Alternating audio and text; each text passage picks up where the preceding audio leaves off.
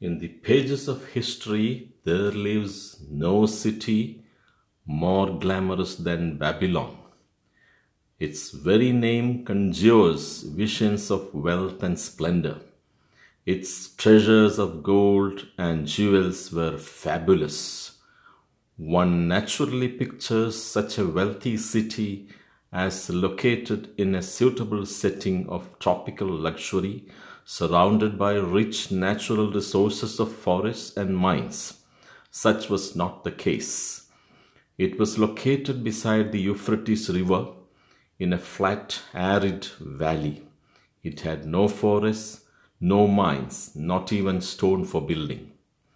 It was not even located upon a natural trade route. The rainfall was insufficient to raise crops. Babylon is an outstanding example of man's ability to achieve great objectives using whatever means at his disposal.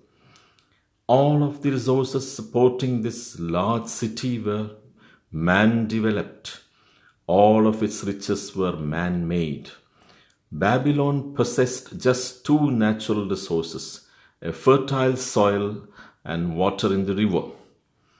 With one of the greatest engineering accomplishments of this or any other day, Babylonian engineers diverted the waters from the river by means of dams and immense irrigation canals.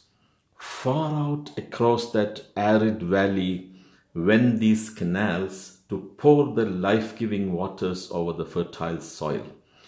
This ranks among the first engineering feats known to history.